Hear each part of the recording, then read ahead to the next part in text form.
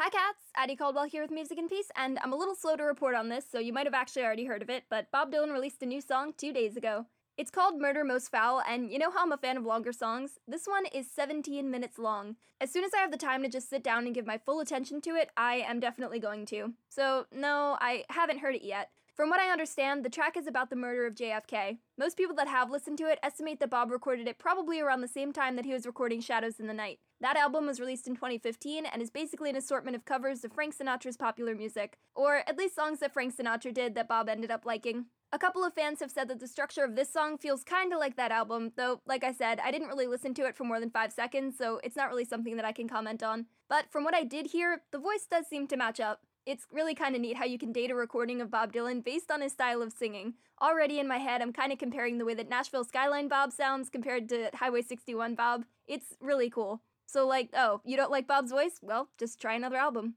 But I know some of you out there have probably already heard it, so I really want to know your thoughts. Is it worth 17 minutes? Should I make time sooner? And what did you guys think of it? Let me know here on ykyz.com, and we can talk even if you haven't listened to it yet. Bye, cats!